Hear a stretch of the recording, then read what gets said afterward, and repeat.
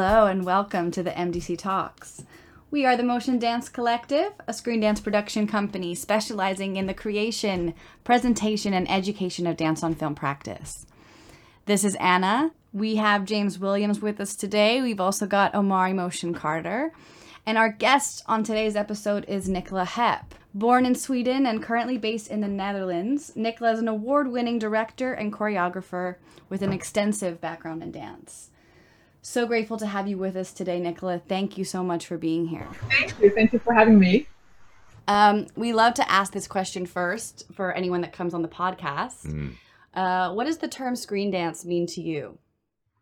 Well, I know that it's been a kind of often discussed term. For me, I think it's all about if a choreography is created specifically for the screen, taking into account the specific traits of the medium, well, then for me, that's a screen dance. Yeah. Amazing. And do you use that term yourself when you describe your work? I know some people might say dance film and video dance. Do you actually use the term screen dance when you describe the work that you do? Yeah, I'm in between screen dance and dance film sometimes. Sometimes I feel that some of my work fits better to the term dance film, and sometimes it fits better to the term screen dance. Also because if you say dance film, then somehow you're implying a little bit more, in my opinion at least, that it's telling more of a story in a traditional sense. Dance doesn't necessarily have to, in a way. Well, it's also, again, a personal feeling about it. But, and it also depends on who I'm talking to a little bit. Yeah, absolutely. Great. So what initially drew you to making dance film?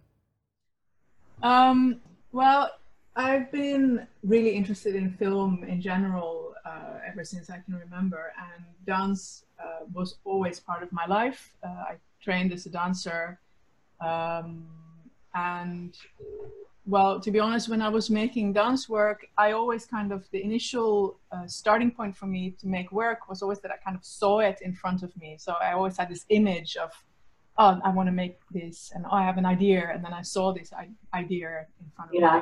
Right? So when I started to make work which included video, then it was very kind of organic, that it just fell into place. And at a certain point, I just felt like, oh wow, this is really where all my interests and skills kind of come together. So yeah, it was a very organic process in that way. Amazing. So that kind of answers my next question, but before, I know you did your master's in choreography and new media with a focus on film. So I was just wondering before that, what role, obviously you said you trained in dance and you've always been intrigued by film. So was that really your chance to hone all of the interest in your life into one? Yeah, in a way it was. Like I said, I was really trained as a dancer, and initially I thought to pursue a career in dance. Yeah. And as my education went on, I really felt that I wanted also to make and to create my own work, and that started actually quite early on. Okay. So that was kind of a drive that was there inherently.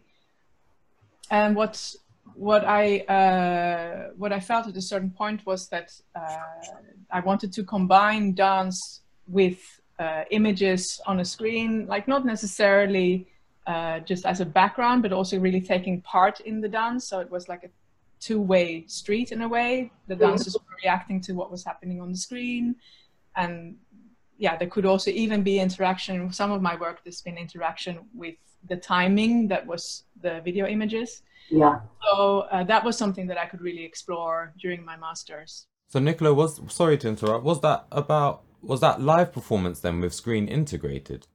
Yes. Oh, okay. That was performance work that I started doing back in 2002, I think. Okay. So it's a long time ago. And and then when I went to do my master's in 2004, that's something that I really concentrated on, live work with video, somehow integrated into the piece, and whether that was on a monitor or on a large screen. or in a kind of installation setting where the audience could walk around and there would be dance and something to view on a screen. That was what I was kind of investigating during those 2 years. Wonderful. One of the themes that you seem to circle back to a lot in your work is the concept of aging and loneliness. Yeah. And I was just wondering what inspired you to tell these kinds of stories.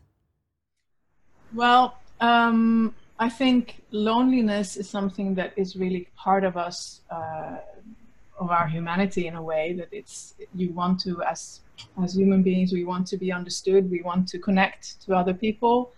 And for me, inherently, there's something about that is also impossible in a way. There's, nobody can ever really look into your head and to really know what you've been through and how you think. And there's something a little bit sad about that. And also, it interests me. So that's something that I've always kind of been drawn to, whether that was in literature or in film or in life. That theme kind of came around really naturally in that sense. And aging, I've been thinking about a lot, and I think that actually really connects to the relationship I have with my father. He was my dance teacher to start off with. Oh, wow. Okay. Yeah, and he was a little bit of an older father, so to speak.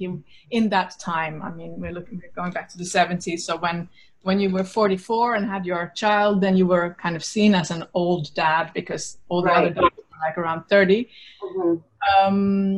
And so I always kind of knew my dad is a bit older, but he was always seen as somebody very young. So people always kind of estimated his age at least 20 years younger. Right. And he was always very happy about that. So the whole thing was like, oh, somebody came up to me today and said, oh, wow, how old are you? And they thought I was 35 when he was then 58, you know? Right. This was something that was kind of very present in growing up, was just his age has always been very present. And he really has big troubles dealing with that. It's a real struggle for him. As an ex-dancer, as a person who kind of stayed in time, I think around the age of 13, really, he finds it very, very difficult to accept the fact that he's getting old. He is old. I mean, he just turned 88. So wow, 88. And he's still dancing, right? Yeah, I mean, he was actually in a performance just last November in Sweden, part of a performance. That's incredible. I mean, I think I speak for all of us dancers when I say our dream is to be able to dance into our old age. Yeah, no, I agree. I think that's great. It's wonderful. But for him, it's a really difficult process to get older. And for me personally, the interesting thing about it is that I was always the youngest everywhere. And I was the youngest in school. I was the youngest in my dance class. And at a certain point when kind of around the time when I turned 30, I think, I was like, oh, wow, I'm not the youngest anymore. You know, and I could actually really kind of rest in the fact that, oh, wow, it's okay. I'm me and the age that I am and the experience that I have, and that makes me who I am. Absolutely. So, that kind of really also brought up this issue again for me, that aging is such a big part of who we are and how we deal with it also. Yeah. It's so funny that, because I was speaking to my students the other day about the responsibility of film and how back in the day with the paintings, you know, kings and queens would paint themselves at 21 and then that painting would forever remain their image even after they had long gone. And so now that we have this digital format to do that, it's like we kind of we're capturing the youth of a time, you know. We're capturing a moment in time forever that will be forever present, right? In some way. So then there's such a responsibility there now when we pick up a camera and press record. And I think that the work, because your dad features in quite a few pieces of your work, and especially Echo, is just where that responsibility is so present and so well done that it's a moment that, like, it's one of those films that you want to download and have that DVD at home, like, and it's only 1 minute, but I'd buy that DVD and just put it on my shelf just to say I had it, like a vinyl. But we love that film especially, and it's great. I was wondered if you could talk us a little bit through the process of creating that with your dad. Yeah, sure. Yeah.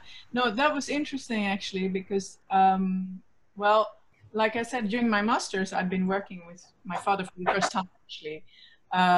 So there was a moment where I decided, hey, actually it would be great to put my father in the dancer's role to kind of change the relationship between us, because I'd been dancing in his pieces and now I was doing a master's in choreography, and I felt like, hey, actually I want to work with my dad, and how can I, you know. So then I worked with him for an installation project where it was basically, well, I'll just tell that very briefly because that has relation to Echo in a way. It had a screen in the middle of the space, and my father was standing on one side of the screen, and there was a younger dancer who happened to be exactly 50 years younger on the other side. So the piece is called 2373 because that was the ages of the dancers at that time. And you as an audience, you had to kind of choose if you were watching my father with the video on the screen behind him, or if you walked around to the other side to look at Aymar, the other dancer, to see him, the young dancer, with what was happening on the screen. Or you could look from the side and then you wouldn't see the screen at all, but you would see the two dancers. Interesting. Okay. And on the screen, the dancers were together. So it was my father and Aymar, one after another. Right. So, and I worked with them on that piece, and I was very happy with it. And I actually thought it was my graduation piece. And then I thought, afterwards, maybe I'll try to see if I can tour with this a little bit, and we could go around and show this performance. But then it coincided with me having my second child. And after that, I was just kind of very, very busy with family life with 2 kids. And then my father got older. So 2-3 years later, I realized, like, oh, wow, actually, we can't do this piece anymore because it will be too much for him. It was kind of a lot of things going down to the floor, and also he lives in Sweden. So, you know, to have him travel to all kinds of places, I didn't really see that happening. Yeah. Then I thought, well, you know, that's a real shame. I was a bit sad about the fact that I hadn't kind of picked that idea up to do something more with it. And then around that time, I saw an open call from 60 Seconds Dance, which is this website that have an open call for 60-second dance films. And as soon as I saw the call, I had this kind of image in my mind of my father circling around and looking at himself in the mirror and seeing himself as a young boy. I was like, oh, wow, it's a film. Yeah. And then I thought, oh, and if I make a film, I mean, I knew that I could, that my father would be able to rehearse with me and to be on a shoot. I mean, that's fine. Yeah. So I was like, okay, let's make a film. And that's then what we proceeded to do. So I was, working a bit on the concept first, thinking a bit more about it, what I wanted. And I was talking to some people from post office in Amsterdam for some VFX, because even if you don't see it, there's actually a whole lot of VFX in this film. Oh. Because it's filmed in a dark space where there's a large mirror. Right. And I mean, it's kind of like a vacuum, but obviously the camera woman, she's circling around my father, and every time that you see the image of my father in the mirror, her image was also there, of course, because she's filming around. So she had to be kind of brushed away, cleaned out of the image frame by frame. Super fun job. Yeah. Super fun job. Super fun job, yeah. Frame, really kind of diligent work. And then we also filmed the little boy. We filmed him in front of a green screen so that we could kind of paste the mirror. Wow. And so that's kind of the only edit point, actually. Oh, it's not really an edit point, but that's what happens. We pasted him into the mirror, because the rest of the film is just a one shot. It's one take, really. So Right. we were practicing about trying to get the timing right for it to be exactly 60 seconds. And to be honest, that was, I think, the smallest challenge, because both both my father and this camera woman, they had such a good sense of timing that literally each take came out like 57 seconds, 1 minute, Wow. 59. You know, it was like, however many takes we took, they were just around 1 minute. So it was really done by both of them. That's amazing. Yeah, yeah. I mean, we love Echo. That was the first film of yours that we ever encountered. Yeah. And so when we met you in Amsterdam at Screendance, we were so excited because we got to meet the maker of Echo. And it means, I mean, it means a lot to us. We've watched it obviously a lot of times, I've shown as it to I'm students. sure most people have, which is one of the joys of 1 minute films. Yeah. But I would love it if you could talk to us a bit about when you're making these 60-second dance films. I know you've made quite a lot of them. Yeah.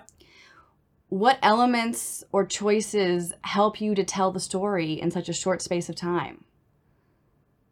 Because that is such a huge challenge. I know it's something that we have sort of tried to dissect many times before, but you do it so well, and every 60-second film of yours that I've seen is so succinct, and they're such a strong story. So I would just love it if you could, you know, give us some gold about that sort of making process, and what for you is the most significant part of that. Yeah, yeah. That's, I'm thinking a little bit about it. It's Of course. because to be honest, I find that this kind of 1 minute format is really, it fits me really well. The kind of scope of 1 minute, when I'm sitting down to edit something, then it kind of feels like, oh, and we're getting up to, you know, and there's the 1 minute mark, you know? Yeah.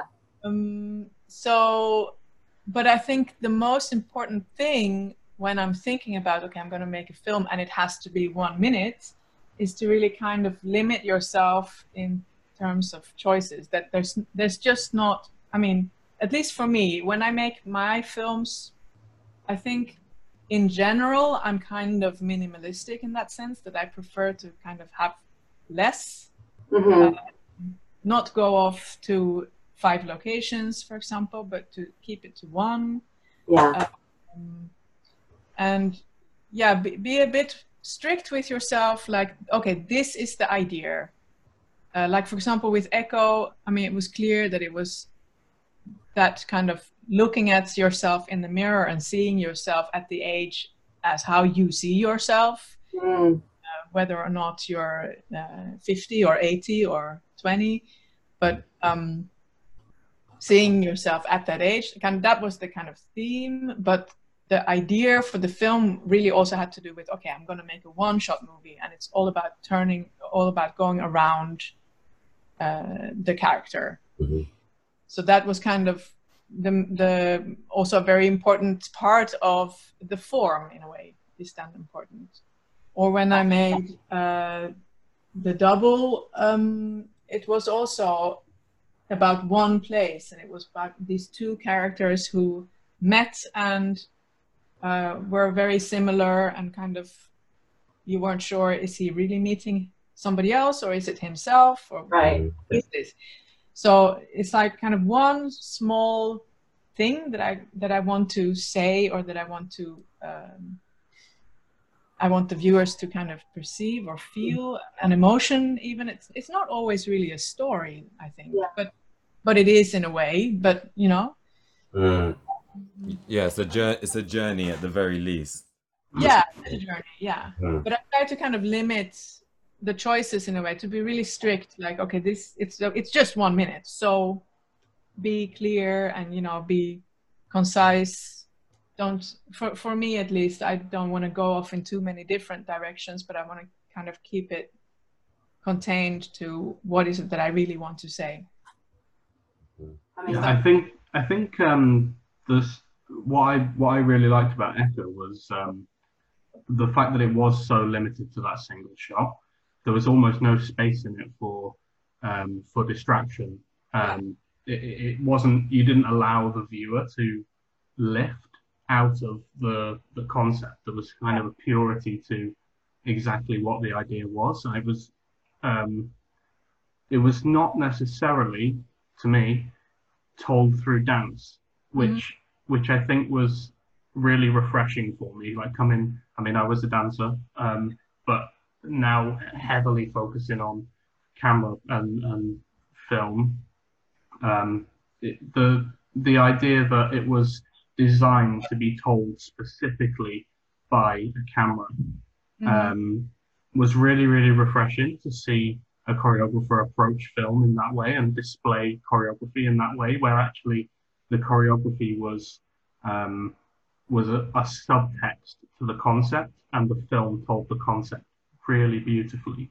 That it was really interesting and really refreshing to see a dance work that was carried by the concept and had the dance sort of play as a subtext to that concept. And I think that really helps get something across in such a small amount of time, because we aren't distracted by the movement almost. It really came down to what is the idea, and the idea is told so beautifully in that film. Thank you.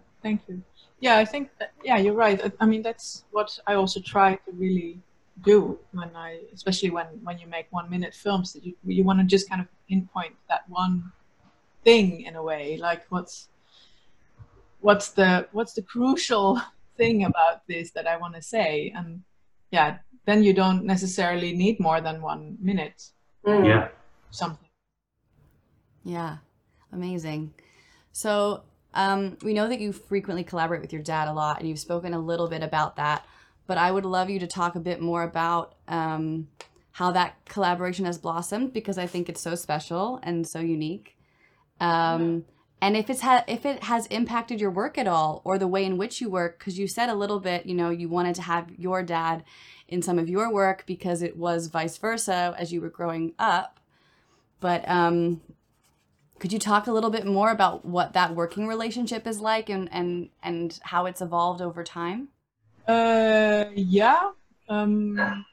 think, I worked with him now in the installation that I talked about, the 2373 piece, and in Echo, and in Songs of the Underworld. And also there's another 1 minute film that I kind of made out of recycling material that was from the installation originally. But that was in a separate process. I'm thinking it's interesting in a way for me, because he's from a different generation, so his choices are different. I remember when I was at school, when I did the modern dance education in Amsterdam before I did my master's, that he looked at some of the pieces that I made, and he was like, "Oh wow, oh you're so talented." I mean, he's a very positive always when he's seeing work by him. Oh, you're so talented, it's so nice, and but then he would suddenly go like, but that movement, it's a bit ugly. Why did you choose that? You know. So he's more kind of for the aesthetic. It needs to be pretty in a way, and that's not necessarily my kind of choices in what I'm looking for. And particularly for Echo, he found it very, very difficult that he was not allowed to dance more, because I made the choreography. I was first playing around with another dancer in the studio, because obviously my father's living in Sweden, and I felt like I want to work with somebody to get some input, not just that I'm standing and imagining. So I worked with this great Italian dancer, Manuel Ronda, and he and I kind of got this thing out with the hands, because something about my father's hands has always been very interesting to me. Yeah. So that's kind of the starting point for the movement material that he does. And then I practiced it with my father when he arrived in Amsterdam, and he learned the material, and we changed it obviously, because there were some things that he wanted to do a bit differently. And then at a certain point he was like, and okay, so when do I dance?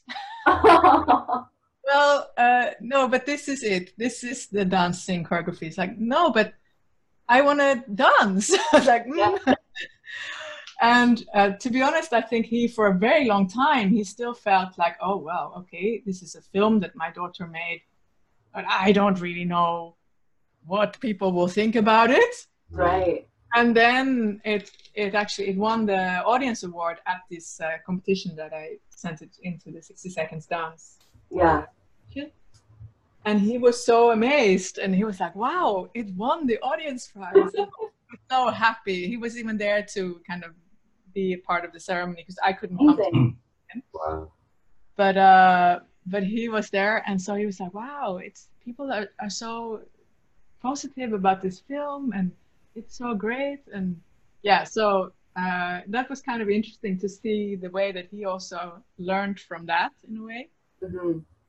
And then I also, after doing Echo, I kind of thought like, okay, now that's finished, that's done. I've worked with my father now, we made this film. It's a kind of, it's there, like you said, Omari, like it's a moment in time that you kind of capture, and we'll always have this film in a way, you know. Yeah. You can always look back on this, that when he maybe cannot dance anymore, that he can look at this and send it to people like, look, this is me in this film. Or later on, when he, hopefully that will take a long time, but when he's not there anymore, we have this film. But I thought that, okay, that's it now. I've worked with my father, fine.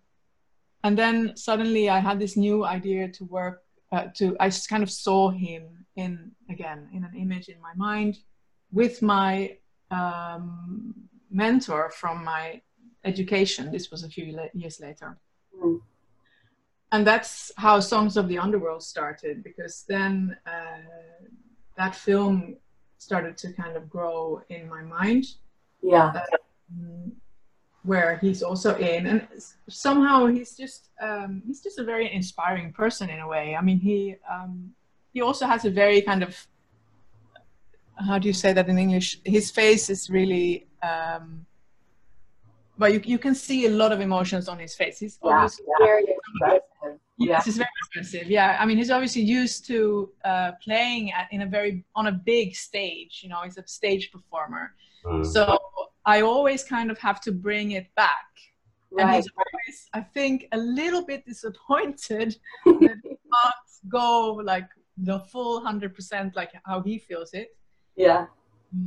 But yeah, like I said, I find him very expressive on the screen also. You kind of, you see his emotions, you see his face is kind of very telling. So that's still interesting to me. And yeah, now he's, like I said, he's turned 88 the day before yesterday, so not so long. Oh, happy belated birthday, Dad. Yeah. And well, he's not so mobile anymore now, but he'll keep going for sure. What's your dad's name? Rolf Hepp. Rolf Hepp. Hey Rolf, we love your work. So that's amazing. I'm really glad you brought up the fact that one of the things that drew you to working with him was his expressive nature, because that's actually something that I really love about all your films. I mean, Traces, which I think is one of your more recent, if not the most recent film that you've made. What really touched me about that film was the expression and how expressive the male character in particular is, because I think that's something that we don't always see in Screendance. You know, there's almost this wall being built around whether to tell the story through our body as opposed to our face, as opposed to both. So I think that's definitely another thread that I noticed throughout your work. And it's amazing because obviously it comes from that initial spark from your dad, and maybe that's, I don't know, an unconscious or a conscious decision that's something that you wanted to be present in more of your films. Yes, it's something that, exactly what you were saying now, like how to tell the story through the body, through the face, or both. That's something that I was thinking about also myself after my modern dance education. I've been kind of thinking about it a lot, because during my education, a lot of the time I remember being told, like, no neutral face. Yes, exactly. Yeah. And I was like all the time, what is a neutral face? I found it so hard to find this neutral face. And I still don't know what it is, to be honest. Yeah, I used to get told off as well. I used to rest my face, but then I'd look angry. So it's not resting, no muscles use face. And my eyes have to be smiling in some way, look open and present, welcoming. They give you emotions, and it's like, but my whole face is closed, so I don't know what to do. I still don't know, to be honest, what they mean. And I find myself, I mean, when I look at dancers, the people that really draw my attention are the people that have this kind of stage presence, and that's also their face. I mean, that's also something in their face that they're just by nature maybe doing. But I got so confused by having to not do it, or maybe I was overdoing, I don't know. But yeah, so it's been an issue. And yeah, I think the face is just so telling. And yeah, the male dancer in Traces is somebody who I also really was so drawn to because of his expressiveness, because of his face. So yeah, that's an interesting point. Traces came from a live work as well, did it? Traces is one of the pieces that came from one of the films that I made that came from a live work initially, and it's also a live work that was not mine. So it's a choreographer called Jason Mabana. He's Belgian, but he also works a lot in Britain, I think. And he made a piece for the Urban Contemporary Dance Department in Amsterdam, where I teach. It was the end of the year performance. And in this end of the year performance, well, I saw this piece and I was just so touched by it. It was so beautiful. And it's not at all, I mean, if you look at, it's interesting actually, if you can see the live recording of the piece and the film, because they have things in common, but it's not a recording of the piece. Yeah, of course, definitely. Yeah, because it's a lot of fragmentation, a lot of jump cuts going on, isn't there? Yeah, and actually the whole point of how it started was when I was looking at this piece that Jason made. It was actually a piece for 10 people, and they were standing next to each other on a line. It's called the last line. Okay. And so you could see all 10 people when you looked at the piece. And then during the piece, they were also kind of turning like a wheel of time, more or less, was kind of the association that I got from it. So these 10 people were turning around, and they had a lot of duet work, obviously, which is part of the film. But the standing on a line next to each other kind of triggered me in a way, because I'd been working on this idea of a man and a woman standing next to each other, and where the man is somehow very vulnerable in a way, and there's something going on with him, and the woman has to support him. So that was kind of an initial idea that I'd been thinking about, and then I saw this piece from Jason. I was like, oh, I love this. This connects to that idea, and I loved his movement material. So I asked if he'd be interested in working with me, if we could make this happen into a film, and he couldn't be in Amsterdam, so he just said, well, that's absolutely fine with me if you want to make that into a film. Just work with the dancers. Who are you thinking of? And so then I said the 2 dancers that I wanted to work with, and he said, I'll go ahead. And so we kind of took parts of the piece and filmed that together with this idea of them standing next to each other. And that's kind of how it happened. That's incredible. I mean, that's a pretty unique situation to be in, I think, because we've made pieces in the past that were a live performance made by a different choreographer. Yeah. And it's definitely, a lot of challenges come up when you're transposing that kind of work to screen, but also the relationship between the director and the choreographer. Because obviously you're also a choreographer yourself, and there are certain moments that I'm sure you re-choreographed for screen. So what was that like? I mean, it sounds like he trusted you a lot, which is amazing. You don't always have that. It sounds like he sort of said, thank you for your, acknowledgement of my work. Here it is. Please do what you will with it. But that to be honest, that was kind of a bit of how it was. And I felt really honored that he just kind of gave it to me in that sense. Yeah. And also very happy that he was very pleased with the results afterwards. And of course, I mean, it's not, I always make sure to tell when I'm talking about traces, or also in the credits of it, that I tell that it comes from this piece that he made, the last line. But it's not the last line, the film, Right.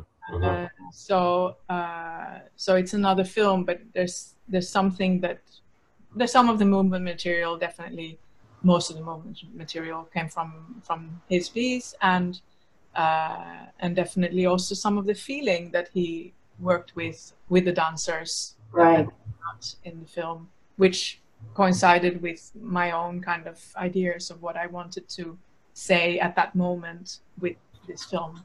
And that's what makes Traces a perfect title, right? Oh, thanks. Yeah. You pretty much traced over the concept. Line. Yeah, the last line. Ooh. I'm curious to know about the actual your actual process of making itself, because Screendance has kind of got so many ways that people approach it. I think people come to Screendance from a lot of different places, obviously choreographers and filmmakers, but also visual artists and installation artists and designers, and kind of everyone sort of feeds into it from a different starting place. And I think with that approach comes a million different approaches to actually making. It would be interesting to know what your approach is. Yeah, there's something untangible somehow that I want to put into image and movement. And then very, very often I kind of need to start with the people that I'm going to work with. So most of the time, actually, now I'm thinking back, I think all of the time. Yeah, I first have to have the people, I have to know who's going to be on screen, who's going to dance this, who's going to be the character. So I can't just kind of think of an idea and have a a character in my mind, like, oh, the woman will do this or that, and the man or the old man or the boy or whatever. But I have to kind of see the person that will do this. And then I'll work with those people in a studio first. We'll make some movement material, or we'll somehow meet and work together. Then when we go into the shoot, I often have kind of an elaborate plan of the different shots that I want to use, and I have ideas of how it should be filmed, and we kind of go through that shot list. But I also really like to be able to kind of improvise on the set. So that's something that well, personally, I always keep that opportunity open to kind of just go for something. If you suddenly see like, oh, wow, but that's amazing, and that works great, and this, oh, the sunset or whatever. But that also means that you have to work with, that your collaborators also have to be okay with that. So my cameramen so far, they've been amazing. They've been so open to the moment. And actually a lot of the camera men that I worked with, or camera women, also had a dance background. So they also kind of were a little bit accustomed to that way of working, I think, or some more than others, obviously. But yeah, that's definitely a big part of my approach, to be open in the moment on the set, and to try things out also. And then when I go into the edits, I already have a clear idea in the kind of beginning stage of when I'm thinking about the film, of how I want to edit it. So some films, they'll like in Traces, for example, there's all these sharp, quick cuts from one thing to. That was obviously something that I already knew beforehand that I was going to do. And in Songs of the Underworld, it's more smooth and ongoing. So I also had that prepared of how I wanted to cut them. But then when I'm actually sitting and doing the editing, I mean, that's still one part, in a way, you know, I don't know who said that, but I really agree with it. You make a film 3 times, because you first make it in your head, and then you make it when you're filming it.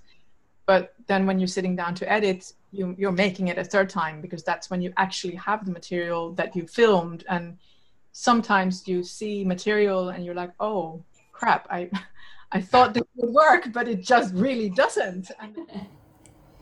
Yeah, absolutely. Yeah. And so it sounds like you like to direct mostly when you're filming. You work with a crew. You don't shoot yourself, or do you sometimes?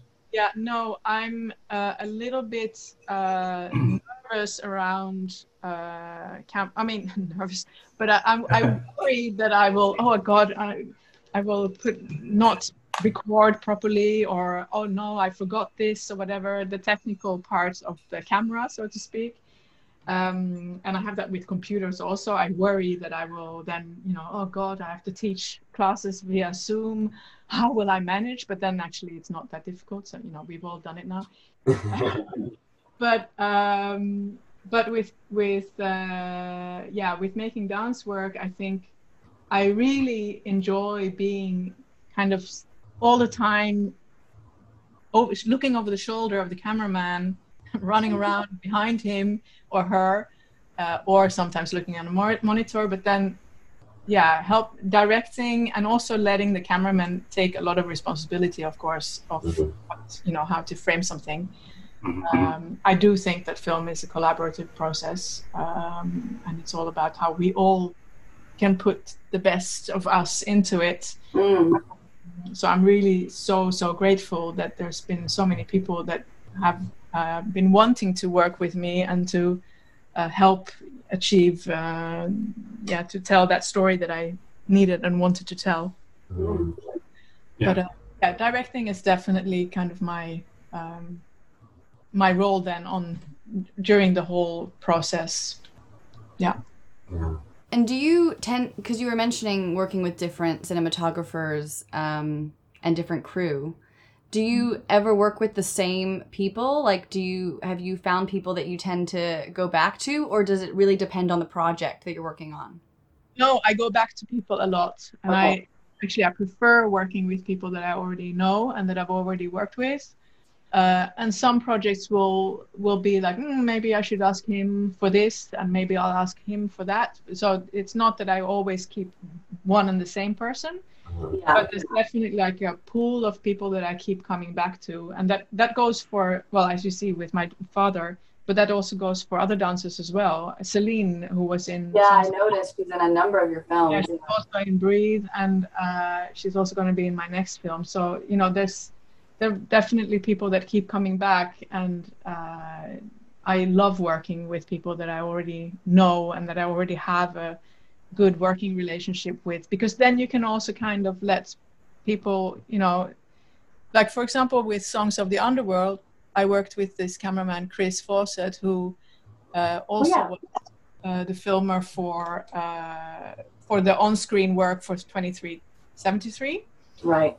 And I knew that apart from being an amazing Steadicam operator, I also knew that I really trusted his opinion. So, you know, then it's so great that you're on set together. And if you're not clear, if you think something like, is this working? That you can just really be sure, like, okay, what do you think? And, you know, you can trust that opinion. Mm-hmm. And that's also with some of the other cameramen I worked with. It's also been like that. You know, I do... well, I think if you choose to work with somebody, it has to be somebody that you also really trust and can relate to, for sure. 100%. Fab. So could you talk a little bit more about, obviously we know that you work a lot in installation. I don't know if you still are creating installation-based work, but sort of translating that to film is a huge challenge in itself, you know, replicating that experience on the screen. And I know that on a single screen even. Right? Yeah. So could you talk a little bit about the challenges with that, and maybe just the experience of trying to replicate that experience for the screen? Yeah, I mean, replicating the experience of an installation to a single screen is not really something that I've done in a way. I think, if I understand your question correctly, I think actually what I've been doing is more or less the other way around, but also not really. Well, because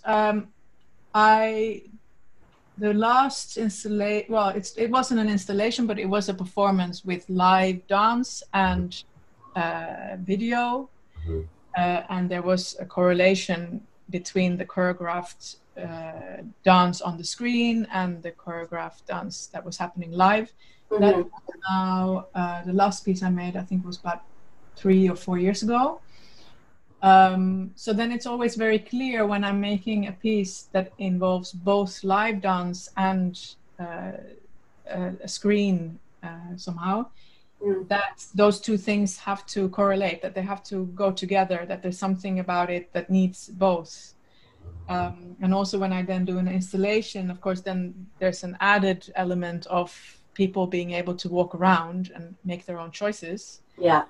But still, I'm taking then into consideration the live dance that is happening and what's happening on screen. Of course, if you're making a performance with something happening on the screen, or an installation with something happening on screens and live dance, it's not like a film that you're looking at, a standalone film. This timing is very different.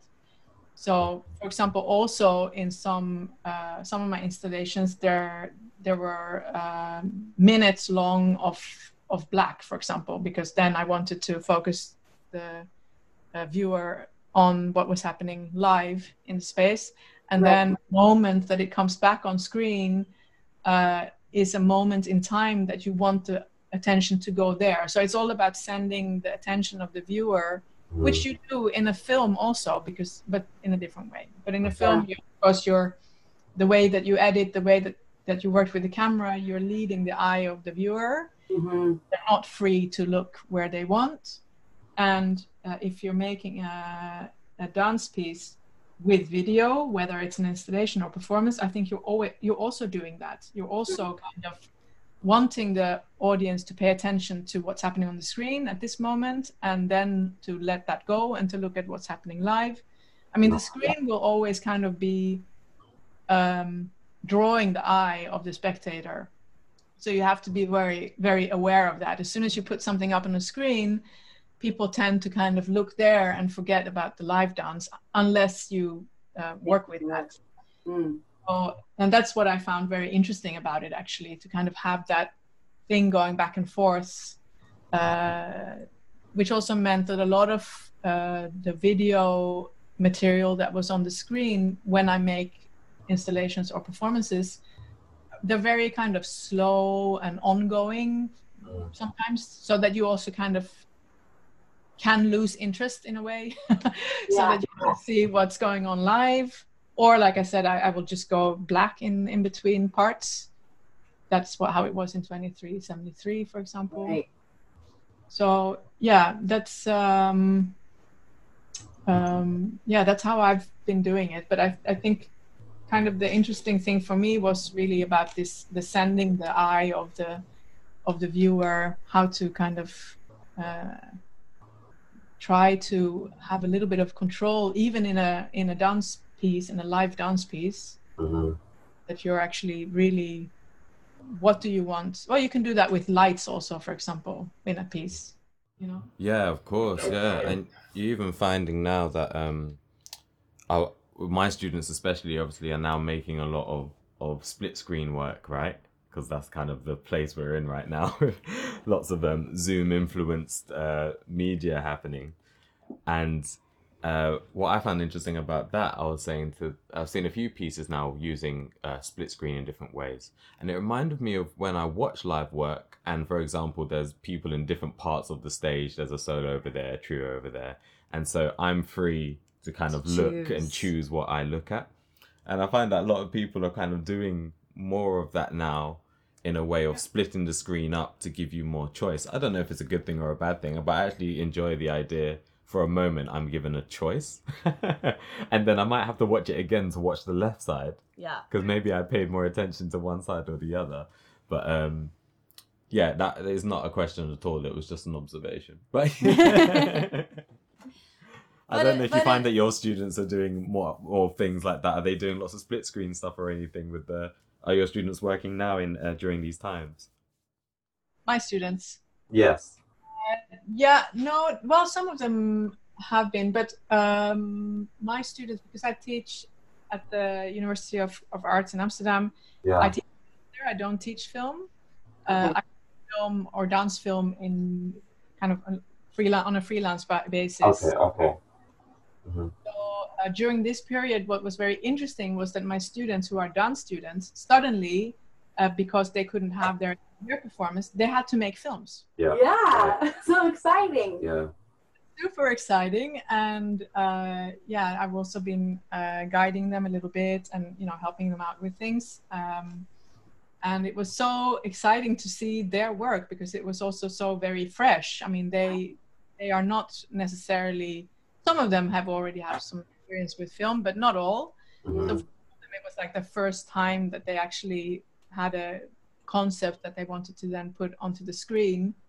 And obviously that's really beautiful to be part of, and to be able to help them with navigating all these things that you have to take into consideration. And you see all these first time mistakes with the shadow in the image, all these stuff that come out, but still the content and the rawness of their ideas, and that was beautiful. So I'm really, really proud of how they turned this difficult period around to something good.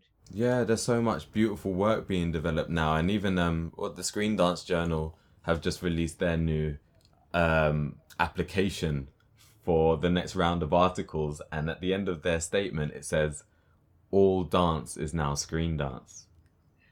Right? And it's so funny, like how Screendance has come in these waves, And sometimes it's quite popular and people are doing it. Like back in the 1990s, there was lots of stuff on the BBC and all that stuff. I mention it all the time. But when I started delving into screen dancing around 2010, 2011, there wasn't much going on at all, And now in this time, every dance student has been forced to become a cinematographer overnight. Yeah. And it's so fascinating because it is a wonderful thing as well, but also there's such a big pressure now, for I run a course called Dance and Technology at The Place, a London Contemporary Dance School here in the UK, and it's a screen dance intensive, and they have 4 weeks to make a piece of work. But within those 4 weeks, they learn about the exposure triangle and rule of thirds. Storyboarding. But 4 weeks is so intense. 4 weeks, 1 hour each week. It's like there's not enough time for. But that's where every course is having to do that. That's a specific, dance and technology course. But imagine the touring and the young people schemes that would usually tour having to make those dance on film stuff now. It's weirdly amazing. Yeah. And I wonder what happens as things start to unlock a little bit now, whether people will just go back to their usual forget ways, that, not or worry about that information and just go straight back to live, or would there be more screens now within our spaces? Yeah, because I think some people don't want to create, and that's what we had now also. There's something everybody wants to do, even though we are so passionate about it. Yeah. But there were also some people who kind of discovered it suddenly, that they were like, oh wow, that's so great, we can actually do this, and so that's fascinating and really nice to be part of that kind of development suddenly. But I'm also very curious to see what happens next. Yes. Nice. Fabulous. Well, thank you so much for your time, Nicola. This has been a really great conversation. It was awesome. We always ask, just for our listeners and everyone out there, if you could share maybe what's coming up next or how we can follow your work, because it would be great to stay tuned for what you have coming up. Sure. You can find me on Instagram. I'm Nicola Hepp Film, or on Facebook if you just look for my name. I also have all my films are on my Vimeo channel. So that's also a place. And yeah, like I said, Reset's already out. Tabula Rasa will be coming out in the coming weeks soon. And I just recently received a honorary production grant from Dance Films Association in New York. Oh wow! Yes, amazing. That is awesome. Project, which I'm so excited about. That I've been trying to make it for years already. Right. So I don't even want to count the years, but many years. And it's a film that will involve shooting in Sweden, which I'm also looking forward to. Amazing.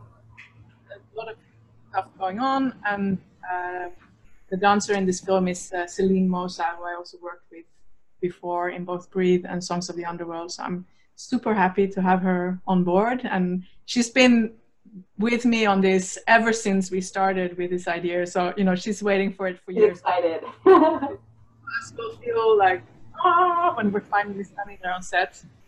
So we'll see. It's coming up. Fabulous. Well, looking forward to it. Nicola, thank you so much for joining us. It's been awesome. We wanted to chat to you for so long, and it's been so nice to catch up. So yeah, thank you once again for joining us at this time. Great. Thank you so much for having me. It was so much fun. Thanks. And hopefully it won't be too long before we're back in Amsterdam, seeing you, reuniting. But stay safe and well, and hopefully we'll talk to you soon. Stay safe. Thanks. Ciao. Bye.